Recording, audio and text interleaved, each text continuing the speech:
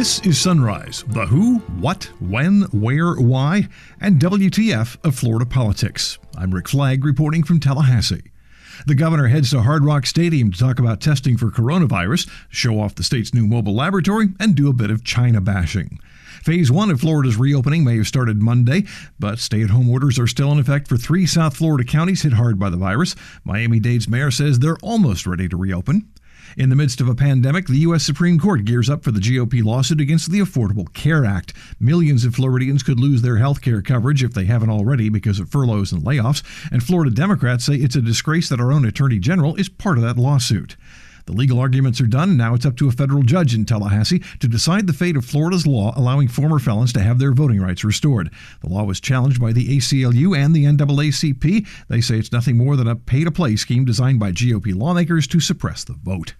We'll also have your daily calendar of political events and check in with a Florida man who is making his second appearance on the podcast this week. Would you believe a Florida sheriff at a swingers club? There are pictures. And now, the top stories on Sunrise for Thursday, May 7th. First, the numbers. There have now been 38,000 confirmed cases of COVID-19 in Florida, including 1,539 fatalities. Nationwide, we've recorded almost 72,000 deaths. Florida Governor Ron DeSantis has been a frequent critic of the Chinese government during the pandemic. He has accused them of concealing the danger until it was too late to stop it from spreading, and now he's accusing them of using that time to snap up all the supplies of personal protective equipment, better known as PPE. This PPE was a major crunch, particularly in March. China had known what was going on. They specifically bought up a lot of this stuff, really to try to screw over the rest of the world, which they're going to need to pay for doing that. We don't know what's going to happen with the supply chain. I hope it ends up being better. We need to get a lot of this stuff back to being made in America. We should not be relying on China for all these important medical supplies, and that includes prescription drugs. I've spoken to some folks involved with things like pharmaceuticals and told them, come to Florida. We have a good business environment. We would love to be able to manufacture that stuff here. That's much safer for the American people and really is a national security issue. DeSantis was more upbeat when he turned his attention back to Florida. The state has tested almost 500,000 people for COVID-19, but the governor says there's a problem with the diagnostic tests. The problem is that you may be negative today and you could potentially catch it 3 days from now. So a diagnostic test is a snapshot in time. What we're adding to this is serological testing. So we now have the ability to test for antibodies. Basically, people that have had the disease, their body will generate antibodies to fight it, and we can then test to see whether you have the antibodies. The good thing about it is once the antibodies develop, if you test positive for the antibodies, it's not like you're going to lose the antibodies the next day. So this is very important, particularly for our first responders and our healthcare workers, to know who has the antibodies. We do believe, I think most people believe, that it will confer a certain level of immunity.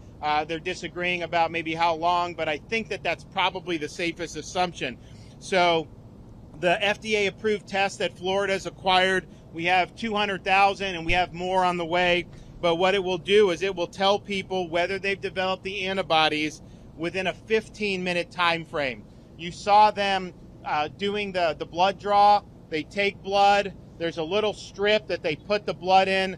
They put some reagent in there, and then you watch to see the results. And within 10 or 15 minutes, you get the result, either positive for the antibodies or negative for the antibodies. The first folks who are going to come through here are going to be the healthcare workers and the first responders, just because they're the most likely to have been exposed. But I think the strategy would be, to expand that once we do these folks. We've also reached out to all the hospital systems and offered tests for them. So I know some of them have asked for it. Some of them are interested in doing it, and they'll be able to do it to their workers at their hospitals without even them having to come here.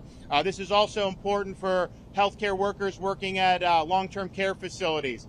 Very important to know who has antibodies and who doesn't. The governor also got to show off the state's newest recreational vehicle. It's equipped with the COVID-19 accessory package. We're also excited to be able to debut the first ever mobile testing lab in the state of Florida. This may be the first of its kind for COVID. doing the way that we're doing it, but these are going to be mobile lab with rapid testing capability. So you'll be able to take a sample, bring it to the lab, and then within 45 minutes, it's just putting a cartridge in a machine, and then within 45 minutes, you're going to get the result, the diagnostic result. So that is not antibody. That is whether you're positive for the coronavirus or not. But obviously that's something that's very, very important. So the lab is going to be run by Stat Lab. They're going to have 3 shifts with 3 to 4 lab technicians working during each shift. So this is going to be round the clock. We're going to be processing 500 tests a day just on the mobile testing site and 3,500 a week. We've got the cartridges ordered. They're going to keep sending them to us from Cepheid. And so we really believe that this will be a game changer. We have the National Guard doing a lot of testing in the long-term care facilities. That's very important. They've been able to identify some clusters and keep it from spreading. But it takes 24, 48 hours at least to get those results when you're sending it to a private lab. Now with this, you're going to be able to go to long-term care facilities, get results back almost immediately, and then be able to, if there is a case, isolate the worker, isolate the resident appropriately. And that, I think, is going to be really, really positive for what we're doing. You're going to have 10 members of the Florida National Guard working with the mobile lab, 10 contracted nurses. They're going to be taking samples. They're going to be handling the logistics. Our strategy with this is assisted living facilities, long-term care facilities. We're starting right here in Miami-Dade County. Those will be the first facilities that have had the rapid test. The Guard has visited a number of these facilities already and done the traditional lab-based testing, but we think that this is good. State Emergency Management Director Jared Moskowitz says that mobile lab is one of the ways they've tried to think outside the box during the pandemic. You know, this lab behind us, the whole idea is we're going to continue to look at new products, new innovations, different ways to test. And so the idea that this can go from site to site, we can send this in on an emergency basis if we had to put it on the road to do emergency testing at a long-term care facility or some other hotspot that came up. That's the whole point of this, is that it's completely mobile. We're bringing the lab to the situation. We're going to continue to look at other ways to test. Can we go by home testing and put that out in different facilities, so long as the home testing is up to the same sort of standards? And so we're examining all sorts of different ways to try to make this easier to bring the test to the patient and decrease, obviously, response times with the 45-minute rapid test. Moskowitz and the governor were speaking at the Hard Rock Stadium in Miami Springs, which is still under a stay-at-home order that covers Miami-Dade, Broward, and Palm Beach counties. But Miami-Dade Mayor Carlos Jimenez says they are working to get back in business. We have less than 100 people in our respirators today in Miami-Dade County. That's the first time we've seen that in quite some time. We have thousands of beds that are open. We have hundreds of ICU beds. We have close to 1,000 respirators actually available here in Miami-Dade County. So the trend is good. And so we're formulating plans on how we can open up the economy here in Miami-Dade. And that, of course, that'll be given to the governor so we get his blessing before we make any announcements along with the governor, how we can start to open up the economy here in Miami-Dade. We need to start opening up this area of the state, as the governor has started to open up other areas of the state of Florida, and we need to get back to a new normal. The new normal won't be the old normal, it'll be a new normal, but we're heading in that direction. Miami-Dade's been hit harder than any county in the state. The latest report from the health department shows more than 13,000 cases of COVID-19 in the county, 432 deaths. As America battles the coronavirus and millions of people have lost their health insurance after being laid off during the pandemic, Donald Trump and his GOP allies are still trying to kill Obamacare.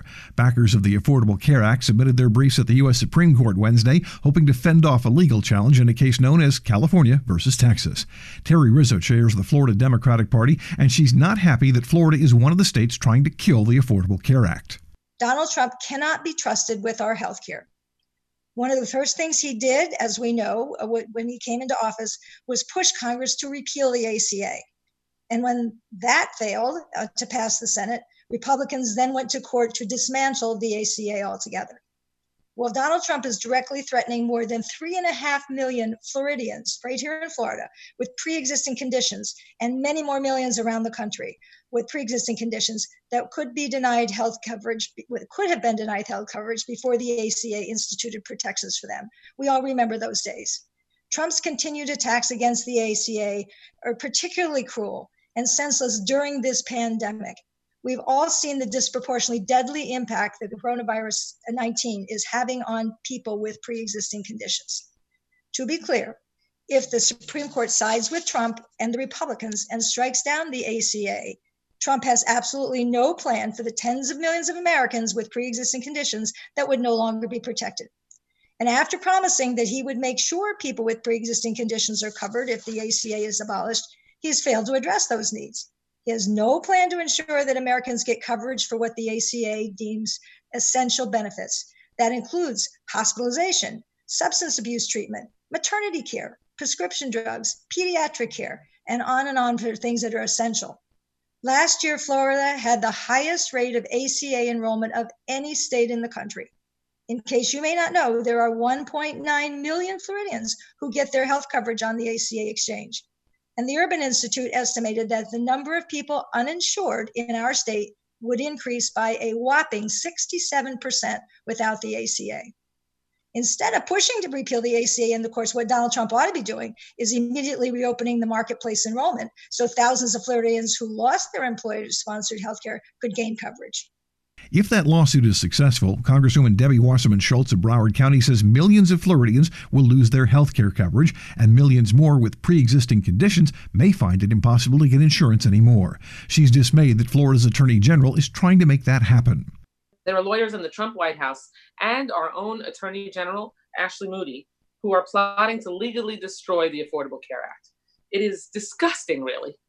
In Florida, sabotaging the ACA would kick 2 million residents off their insurance and jeopardize their coverage, jeopardize the coverage of millions more like me who have pre-existing conditions. That is what Donald Trump and Ashley Moody are doing. And the reason that we're here this morning is to make sure that everyone knows the ugly reality of what the Trump administration is and Ashley Moody, our Attorney General, is trying to accomplish.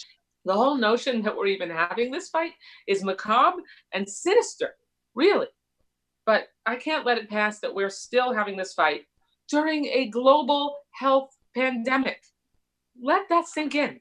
With more than 70,000 people dead from the coronavirus pandemic that it may take years to conquer, we should do all we can to expand the world of people with coverage, not contract it. Oh, and by the way, add on top of it all, that the Trump administration is going to begin to wind down the coronavirus White House healthcare task force and start to proceed like we're back to normal, when we are the furthest thing from normal when it comes to people's health. And despite the new reality of the jeopardy that people's health is in, this administration is still twisting its mustache, trying to take this healthcare away. Another rich irony in all of this is that the people with the most to lose in the gutting of the ACA are people with pre-existing conditions. And that's the very same population that is vulnerable to the coronavirus. Worse still, the folks who most need these health coverage protections have never needed it more than they do now. Since mid-March, 1 million Floridians have filed unemployment claims. And because Rick Scott and Ron DeSantis have turned the state's jobless benefit system into a blazing dumpster fire, hundreds of thousands of them are still waiting for their full assistance to arrive. And yet now, amid this mass financial insecurity, Trump and Moody still want to destroy the Affordable Care Act. And while the virus ravages our state and our country, Donald Trump and Ashley Moody are busy stuffing out our healthcare coverage. Just let that sink in for a moment. It's like a horror movie, only this is real. It's a grotesque moral statement that they are each making, one that history will never forgive. And while the cruelty here rivals that anything Hollywood could dream up, let's be clear. This is outrageously bad policy on its face. You do not dismantle your nation's healthcare protections amid a global pandemic unless you want to increase deaths, further overwhelm your health systems, and financially kneecap millions of hardworking families. It might be a different story if the president and his allies had offered some sort of viable alternative to Obamacare, but the only recent suggestions have been bleach and ultraviolet light. Next on Sunrise, the conclusion of a federal court case in Tallahassee that could have a huge impact on future elections in Florida. You're listening to the Sunrise Podcast from Florida Politics. Florida Hospital Association members are safe, ready, and equipped to care for all Floridians. As our hospitals resume elective procedures, ensuring the safety and well-being of our patients, employees, and communities remains our first priority. Contact your local healthcare provider for information on visitation policies, access restrictions, and how to get needed care safely. Please visit the Florida Hospital Association at fha.org/COVID for more information.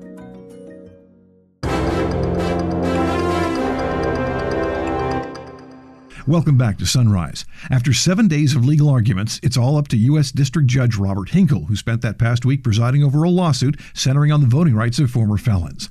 Florida voters approved an amendment, number 4, in 2018 to restore the rights of former felons who have served their sentences. But last year, the legislature added language saying they also had to pay all their outstanding legal debts before regaining their rights. And if you can't pay, you don't get to vote.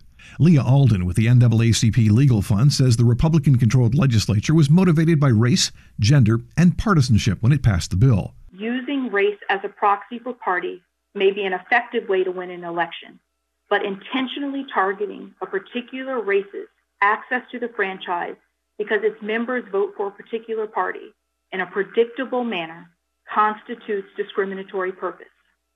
This is so even absent any evidence of race-based hatred and despite the obvious political dynamics.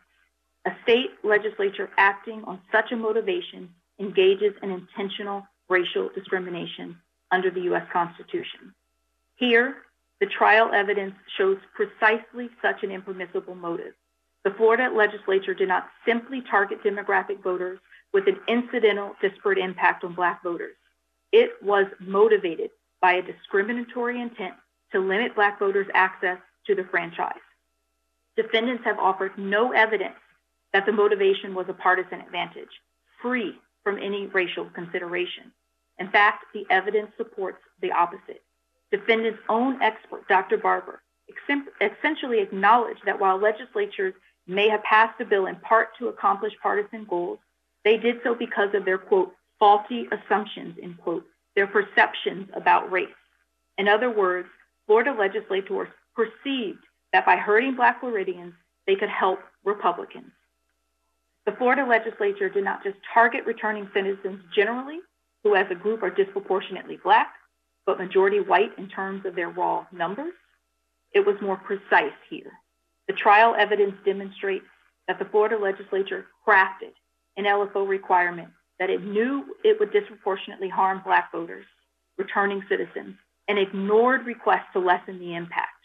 Julie Ebenstein with the ACLU says the whole idea of having to pay to get the right to vote is what makes the law unconstitutional. Access to the franchise cannot depend on affluence. The evidence from trials shows that Florida heaps insurmountable debt on returning citizens when it knows that the overwhelming majority of them will be unable to pay. Again, as Your Honor knows, there's been no guidance from the Secretary of State, and individual clients seeking to vote in the presidential preference primary have been unable to get a final word from anyone in the state on whether they're eligible. People are afraid to register, they are afraid to be prosecuted, and I can't blame them. There's no state interest in denying those who are eligible to vote the ability to exercise that right. We ask the court to find that Florida's system of requiring returning citizens to pay for their right to vote violates the U.S. Constitution. Even Judge Hinkle expressed doubts about the idea of paying to vote. Here's the thing. When somebody imposes a requirement to pay money, they intend to impose a requirement to pay money. I don't know how one could require payment of money and not intend that people who can't pay the money are going to be excluded. I mean, that's the whole intent. If you don't pay the money, you're excluded. So, I don't suggest it's not a requirement of intent. It's just that by its nature, the intent problem is satisfied because the legislature plainly intended that you had to pay the money to be able to vote, and if you didn't pay the money, you couldn't vote. At the end of the hearing, Judge Hinkle telegraphed his decision by saying he intends to lay out a process for the state to allow voting by felons who cannot afford to pay court-ordered legal financial obligations because state elections officials ignored his order to develop a procedure on their own. Your calendar of events begins with the Florida Board of Clinical Social Work, Marriage and Family Therapy and Mental Health Counseling. They're holding a conference call at 8. The Judicial Nominating Commission for the 19th Circuit will conduct online interviews for candidates to fill a vacancy created by the retirement of a circuit judge. They start at 9. The Florida Supreme Court releases its weekly opinions at 11. The Visit Florida Executive Committee is holding a conference call at 1 as the state works to emerge from the coronavirus pandemic, which has basically shut down the entire tourism industry. The University of South Florida Board of Trustees will meet by conference call at 1. And the Florida Department of Transportation is holding an open house about the Southwest Central Florida Connector. That's at 5:30 in Arcadia. Finally, it's time once again for the adventures of Florida Man, who is discovering the hard way what opposition research is all about. Earlier this week, we told you about Florida Man and Broward County Sheriff Gregory Tony, who was forced to admit he shot and killed a man in Philadelphia when he was just 14. Well, you'll never guess who's back in the news. Britain's Daily Mail newspaper has just published a series of racy photos of the sheriff and his wife taken in 2015 and 2016 at Liquid Bliss swinger parties held at a secret location in Miami. They're both topless, but she's wearing blue pasties, and in one of the shots, she's using her hubby's hands as a bra. Tony is currently in a high-profile race for sheriff and accuses his opponent, former Sheriff Scott Israel, of being responsible for leaking the photos. But that may be the least of his problems. The Florida Bulldog reports the governor's office and the Florida Department of Law Enforcement are trying to figure out if the sheriff lied 4 months ago when he signed an affidavit declaring under oath that he had never had a criminal record sealed or expunged. Think about that fatal shooting in Philly for just a second. If he did lie, Tony could become the second Broward County Sheriff in a row to be removed from office by the governor. That's it for this episode of Sunrise. I'm Rick Flagg in Tallahassee, inviting you to join us again tomorrow as we plumb the depths of Florida politics.